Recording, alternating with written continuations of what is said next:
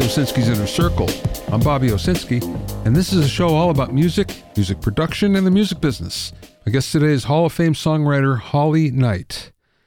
First of all, you wouldn't think it, but electric vehicles appear to be killing AM radio. For nearly 100 years, drivers have been listening to AM radio in their cars, but that could be going the way of the manual crank window and car ashtrays as electric vehicles begin to grab more of American market share. AM was already having a lot of problems, and even though there are over 6,000 stations, they used to be the backbone of music consumption and discovery all the way through the 90s. Most existing AM stations have moved over to talk radio or sports formats, though, and the average listener age is now around 57. It's gotten so bad that there are even a number of AM station licenses that went unclaimed in the last FCC radio auction, and that's almost unheard of.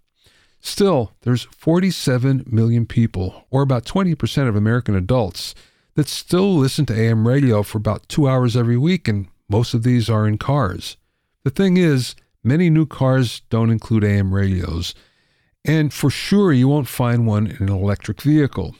The reason why is electric vehicles generate more electromagnetic interference than gas-powered cars, which then disrupts the reception of AM signals and causes static, noise, and high-frequency hum. On the other hand, FM signals are a lot more resistant to interference like that.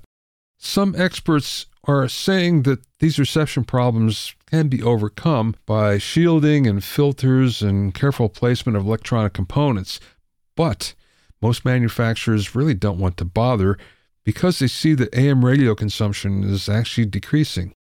When it comes down to it, this is really a shame for local radio, which AM radio serves best. Most AM stations are very low wattage compared to FM, and therefore they have a relatively small broadcast footprint. That being said, in times of emergency, AM radio can be critical at keeping everyone informed and safe. Still, the days of breaking new acts on a local AM station are over, and with the world now slowly turning to electric vehicles, AM radio's slow demise is going to be ever faster.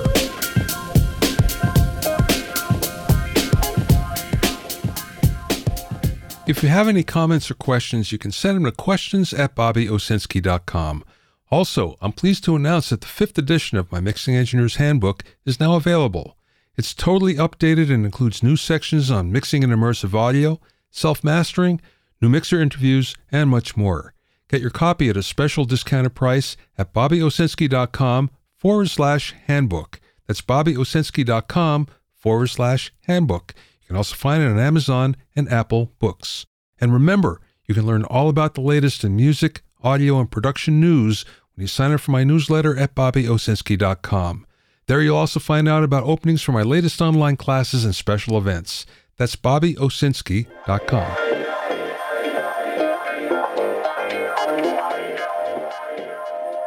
Everybody knows about the healing power of music. And when it works, it really works well. And here's a good example. You might not be aware that jazz chords can treat nightmares. There's a lot of people that suffer from nightmares, and it's not always a case of a few bad dreams. Nightmares are associated with poor quality sleep, which in turn is linked to a whole wide range of other health issues. The University of Geneva in Switzerland, though, decided they were going to see if they could do something to overcome this problem. So they had 2 groups of 36 people. And what they found was if they played a C6-9, so in other words, it's a C chord with the 6th note, which is an A, and the 9th note, which is a D, so it's a C with an A and a D, and they played this every 10 seconds during the REM portion of your sleep. The groups that received this, their nightmares went down from 3 a week to about 1, and in some cases, none at all. Even more promising, some even reported an increase in happy dreams. And it gets better. 3 months later, the nightmares had risen slightly, but not all that much. So it just goes to show you that music can cure a lot of things in life, and nightmares appear to be one of them.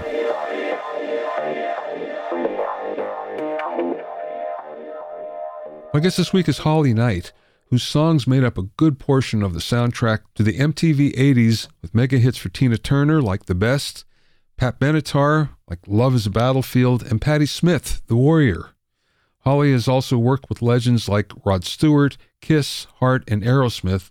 She has 13 ASCAP awards. Her songs have won several Grammys, and in 2013, she was inducted into the Songwriters Hall of Fame. Her songs have appeared in almost 24 films and theater productions, as well as television shows like The Simpsons, 30 Rock, South Park, Tonight Show starring Jimmy Fallon, Stranger Things, The Voice, and Saturday Night Live, among many others. Holly just released a new memoir about her life in music called I Am the Warrior. During the interview, we spoke about getting into songwriting, the secret to song demos, how to know when a song is well written, her view on collaborations, and much more. I spoke with Holly via Zoom from her home studio in Los Angeles.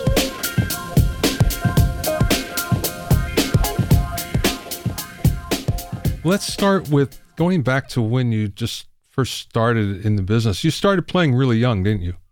I did. I started taking piano lessons when I was 4, and I studied classical for 10 years. So I was, music was already my first language, pretty much. Wow. What was your first band? Was it Spider? My first real band was Spider, yes. I mean, I made some feeble attempts before that, but they weren't very structured, How did you get into Spider? I did some background reading on this, but I can't quite grasp how this happened.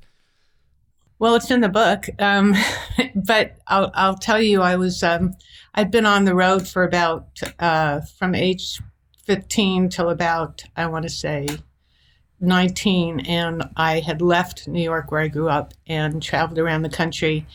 And then I moved back to New York, and that's when I started thinking more seriously about what I was going to do with my life. So I, basically went out all the time to clubs and networked. We didn't call it networking then. It was just sort of going out and meeting people and just, trying to get myself embedded more into something that was the real music community, at least the local one, before I got to the next level, And I met them at a club. I actually had a friend who had been the drummer in Bob Dylan's Rolling Thunder Revue. And he introduced me. He was going down one night to see some friends of his, and 2 of the members that ended up being in Spider were there. And they were just sort of guest appearing with this other band, but they really had, aspirations to put together their own band. And that was Anton Fig and Keith Linton. And I met them that night, and we exchanged numbers. And Howie, the drummer's name was Howie Wyeth, and he just blurted out to Keith. He said, "Keith, I know you're putting a group together. You should get Holly. She's a really good keyboard player." And that's kind of how it started. And he called me up the next night and invited me down to the loft to listen to some of their new material. And it was funny, too, because I was just getting ready for bed. It was one of the few nights where I was actually going to go to bed early, which for me was midnight. And he called up at midnight and said, "Do you want to come and listen to some of our music?" And I said, "Yeah, that would be great. What day were you thinking?" And he said, "Now." So he came and picked me up at like 12:30 at night. And we ended up jamming after I listened to some stuff. And by the morning, it was like, "Do you want to join the group?" And that's how it started. It was very exciting. Were you writing right from the beginning? No. That's the funny part. I always had thought of myself as a musician first because I was a pianist. And I used to sort of mess around with ideas, but I never really thought seriously about writing a whole song with lyrics and everything. And when I joined the band, they were doing that. The objective was that we wanted to write original material. We wanted to get signed. We wanted to be big rock stars. And, anything less was just unacceptable. We were very driven. And because they were writing songs, and I thought their songs were okay, but I wasn't like loving them. I didn't think it was going to get us on the radio. And so I thought, well, what the hell? I might as well try writing because it couldn't be any worse than what they're doing, and they're confident and they're writing songs. So I started, that's really how I became a songwriter to begin with. I sort of stumbled upon it and then found out over the next year or so that I was actually pretty good at it. Were you writing by yourself or collaborating? I was doing both. I was collaborating and writing by myself. And I think part of the collaboration thing was maybe just sort of the insecurity that I couldn't do it myself. And also because I was in the band and everybody was like, hey, let's try and write this together, or, So, but I was fine writing on my own. I actually liked it. I liked it better because even to this day, if I'm writing with someone and, we're not at the same we're not on the same bandwidth or the same level, if you will, you end up sort of like writing a worse song because, like, for me, I'm too nice to point out if I don't like something, and I get too agreeable, and it's like that doesn't really serve the purpose of the song very well by doing that. And so I write a lot more on my own now, but I will say that I do when I have a really good writing partner, I love the process of collaboration.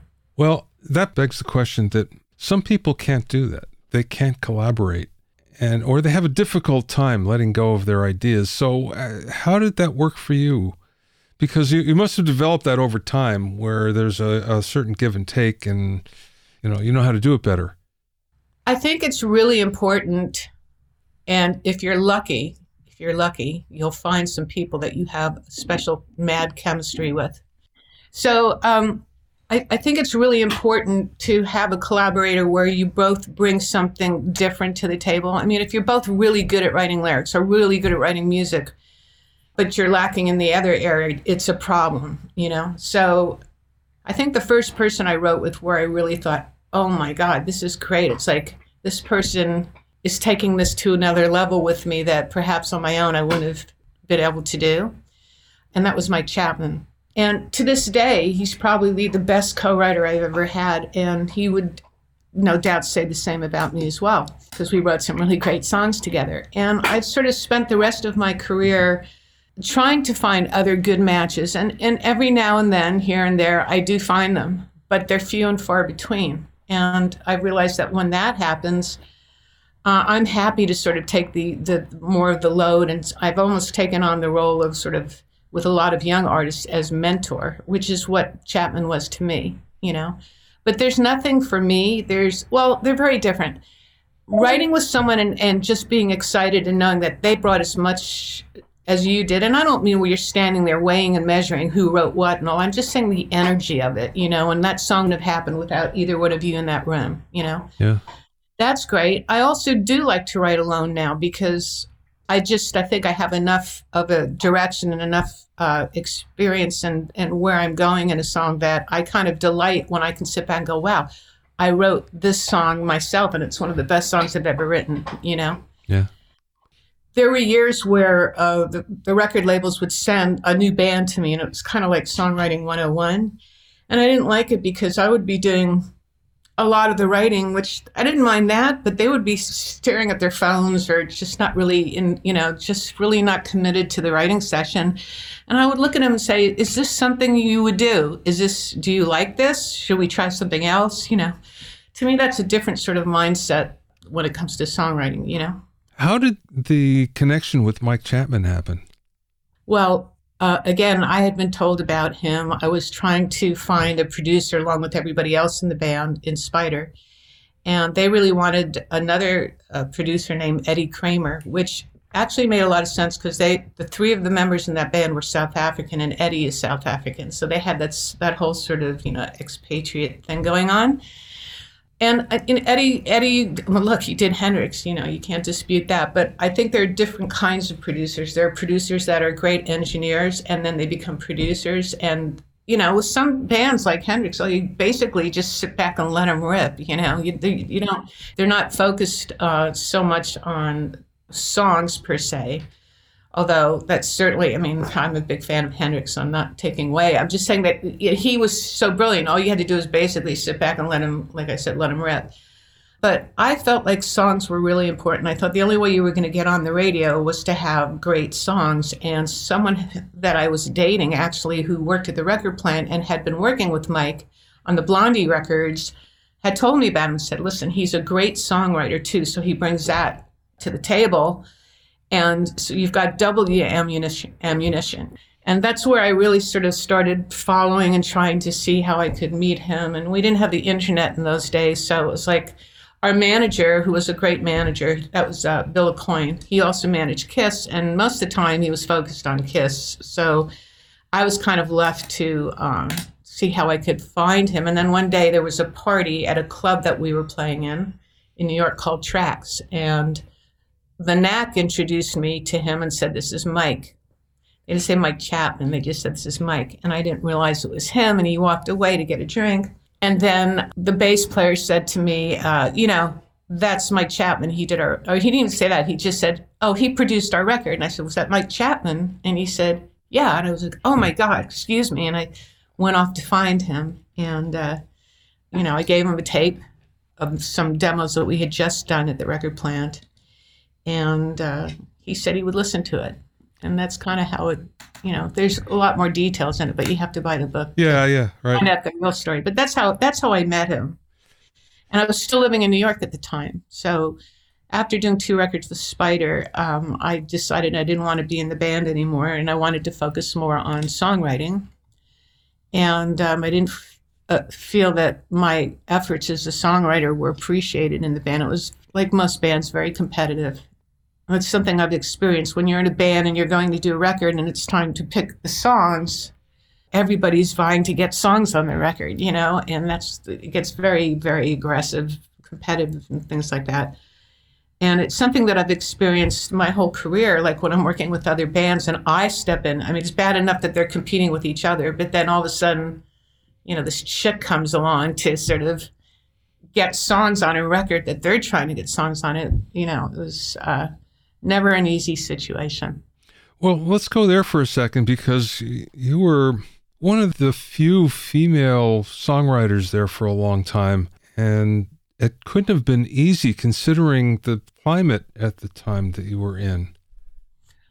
Well, actually, I was, when you say one of the few, in the beginning, I was the only one, because there were other, of course, female songwriters, but they weren't in rock, they hadn't been in rock bands. They weren't working with rock bands, There were other, 1 or 2, but not a lot, I mean, it's funny because when I got inducted into the Songwriting Hall of Fame in 2013, there had been 400 male inductees and 16 women.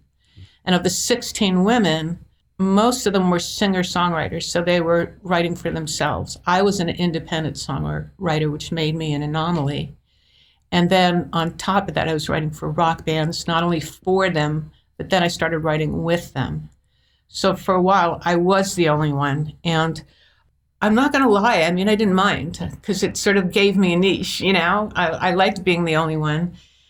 But there were a lot of things that came along with that I didn't like. And it turned out that whenever I would work with women, I just really bonded with them. Like we had this magnetic sort of attraction. It was like a girls' club, because we were a rare breed, and it's still going on. I mean, how many bands do you see with all women in them?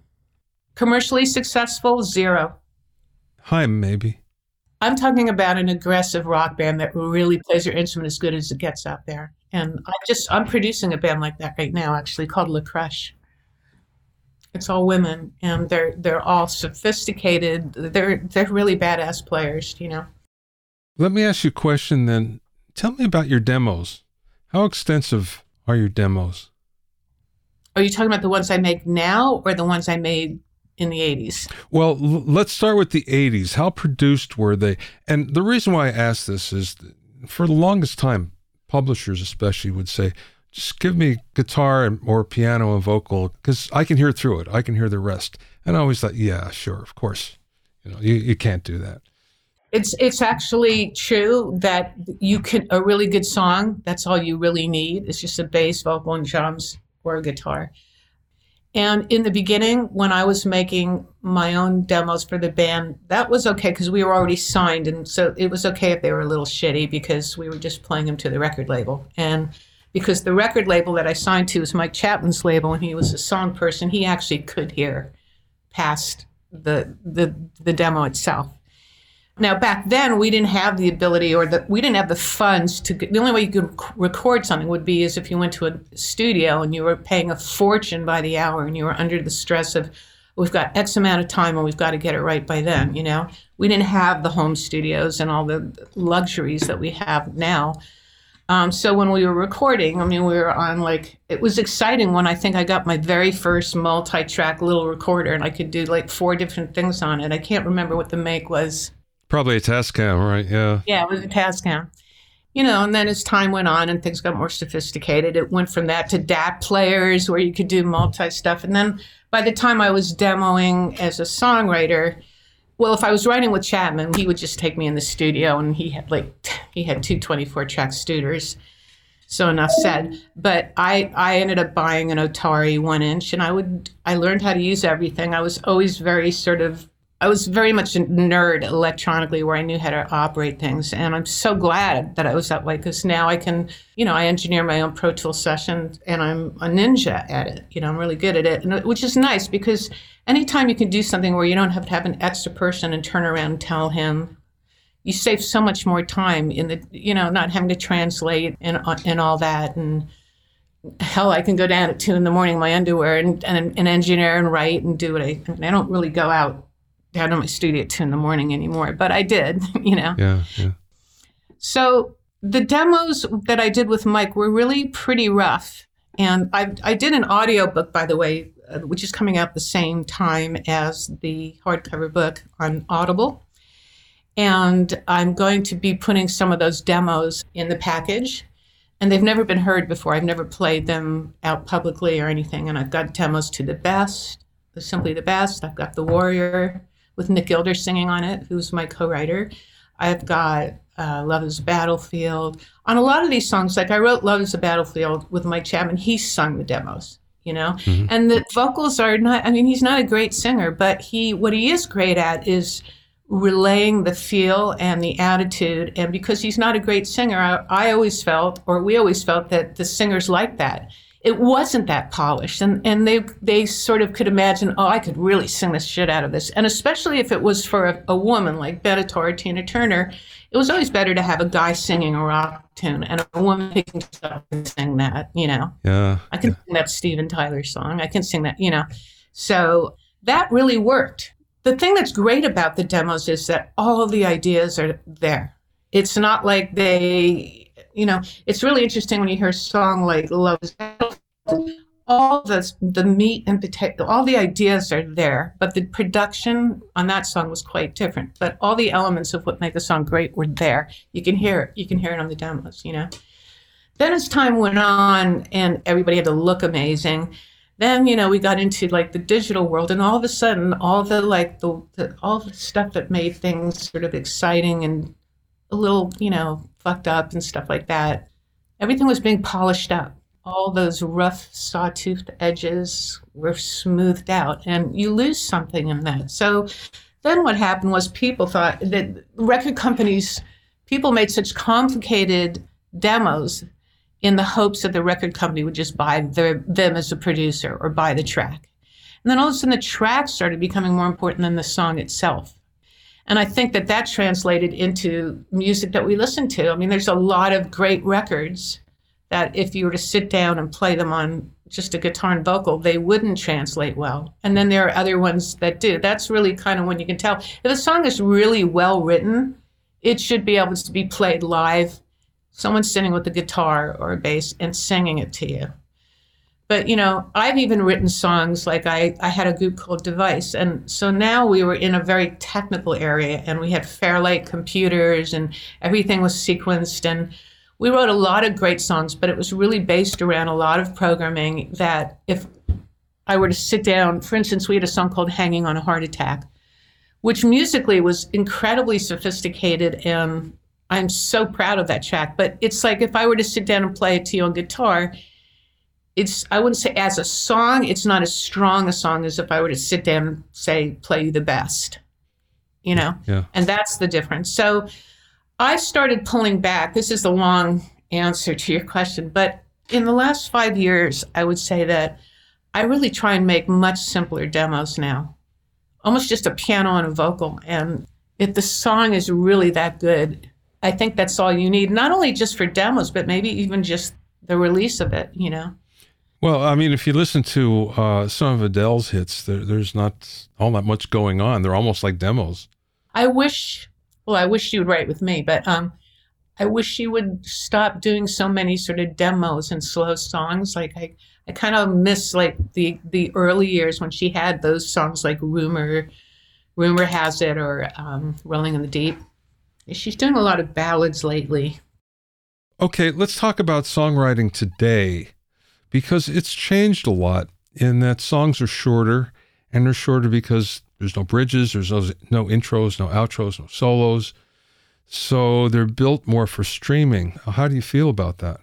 You know, it's kind of disappointing. I mean, I have to say that there's a lot of things going on that I find disappointing. And it has a lot to do with the way the new generation is growing up at a much faster pace and intaking so much information that they're basically spitting out and not really absorbing. They're focused a lot on social media, and I'm being forced to be focused on social media to get the word out, for instance, of my book or my new product. But I think the attention span is what just, I mean, if you look at TikTok, you know, it's like you've got to have, basically, you could have a hit with just a chorus on TikTok, you know? Yeah. That's about as long as they're going to sit still long enough before they jump to the next exciting thing they're going to look at it on TikTok, you know? And I think what's happened is it's basically sort of castrating the art of songwriting. I just saw a figure yesterday. It said that the average viral song on TikTok is 19.5 seconds. I know. That's what I'm saying to you. It's just like just the chorus. We used to say, get to the chorus, don't bore us, or don't bore us, get to the chorus. Yeah. As songwriters, it's like, you don't even have anything. You don't need to get from somewhere to the chorus. Now you just, here's the chorus, boom. Yeah, it starts right in on it many times. Yeah. I mean, unless you lived in earlier times and you're a little bit older, or quite a lot older, you're never going to understand what you're missing out on, as far as the youth of America is concerned, you know? Yeah, yeah. And I think that's sort of how they process everything. I mean, I've been watching Bill Maher, and it's sort of like, it's so true that people that post on, say, Twitter or Instagram think they're doing their part to be political, you know? And they're just sort of following each other like bots. Like, oh, it's like, what did that person say? What did that person say? Well, I'll agree with this one. And they don't really know what they're talking about. Let's talk about your book. How did that come about? Why did you decide to write a book? Well, I wasn't going to write a book, because I made the choice to be behind the scenes. I'm not a household name, or hopefully I'm becoming a little bit more of one for the right reasons. But, you know, it's really no different than any other industry. If you're an actor, you're the one that everybody talks about. No one's talking, not no one, but a lot of people aren't talking about the screenwriter or the director, or the producer, or the set designer, you know. So, but I made that choice. I wanted to be behind the scenes. So I wasn't sure I really had enough that was going to be interesting, but people kept saying, no, you have to. I would be sitting in a room and telling them a story, and they go, oh my God, you have to do a book. You know, and people asked me all these questions, and it just kept coming back to me. So finally I thought, okay, I'll do a musical. And I'll tell the story through my music. And, you know, I later learned that because it's such an expensive endeavor, I tried to do it for several years, and I hired some writers, and I didn't have enough confidence at the time to be the writer myself, which was, again, stupid. It was like I didn't have the confidence to write a book. Then it turned out that no one wanted to finance it, and everybody was like, well, why don't you either hire other writers, or why don't you write a book and put the book out first, and then all else will follow, you know, like build and they will come. So that's what I did. And I started writing, and I spent a few years writing and ripping it up and rewriting it. And then I met someone who helped me write a book proposal, because there is an actual way to do it. I mean, you could self-publish, and that's pretty much a crapshoot, because you need the finances to promote the book, you know. Again, like I didn't sign with a major, you know, well, actually I did, because what happened was I signed with Permuted Press, which was a subsidiary of Post Hill, and Post Hill is distributed by Simon & Schuster. So I ended up on Simon & Schuster anyway. And I decided to just sort of bank on myself and bet on myself, and do whatever it takes to sort of get the word out there that I have a book. And that's why I'm here today. And, it turns out that I really, really loved writing the book. And the more that I got people, that I was working with, like whether it was my copy editor or my editor, or, I got an agent. That's another thing. It's good to get an agent. I got an agent. I wrote a book proposal. Those are things, if you really want to be taken seriously, it's sort of like I would say the same thing in the music business. If you really want to be taken seriously, you can't just walk into a label or send something in. You have to either have a publisher or a manager, someone that has a reputation that will bring you in, So I know that sucks, but that's the best way to do it, whether it's music or writing or whatever. But there's a way to do it. You just have to be really, really tenacious. You have to be really relentless, and you have to be, you have to put yourself out there, which sometimes is an uncomfortable thing to do.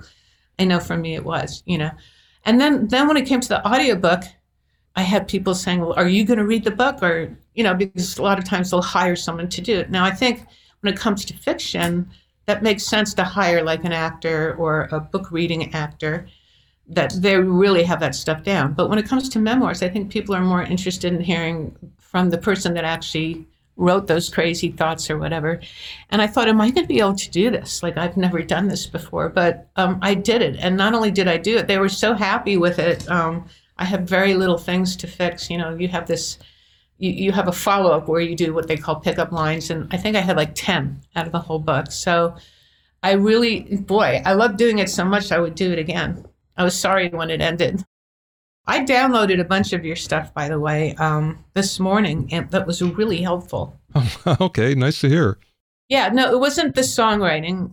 It was, although, no, I did read some of the stuff you wrote about songwriting, which I completely agreed with. But some of it had to do with, as far as marketing a band or marketing a gig and things like that, when you're in a band.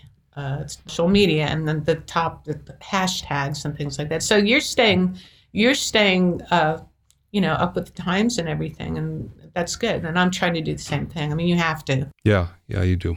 Well, I can't wait to read your book. Actually, one last thing before I let you go, Holly. What's the best piece of advice that you ever received from somebody, or maybe you just learned it along the way? I don't know if I learned it.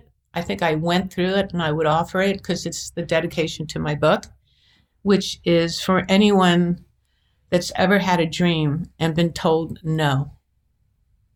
This book is for you, because I think you have to have a strong sort of center of, you have to understand that a lot of people are going to try and tell you that you're this, but you're not this, or you can do this, but you shouldn't be doing this. And I'm just here to say that you have to put blinders on your ear.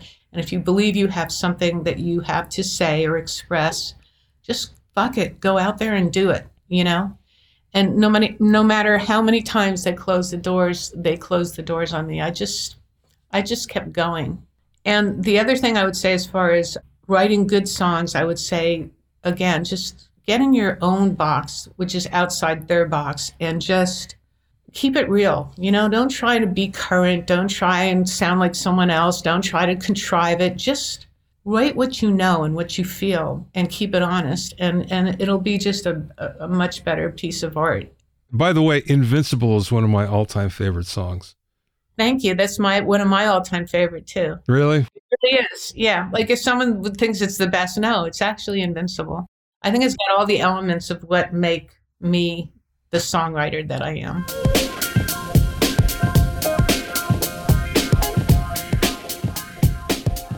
You can find out more about Holly and her book at hollyknight.com. That's Holly Knight, HOLLYKNIGHT.com. Thanks for listening and being in my inner circle. Remember, if you have any questions or comments, you can send them to questions@BobbyOwsinski.com.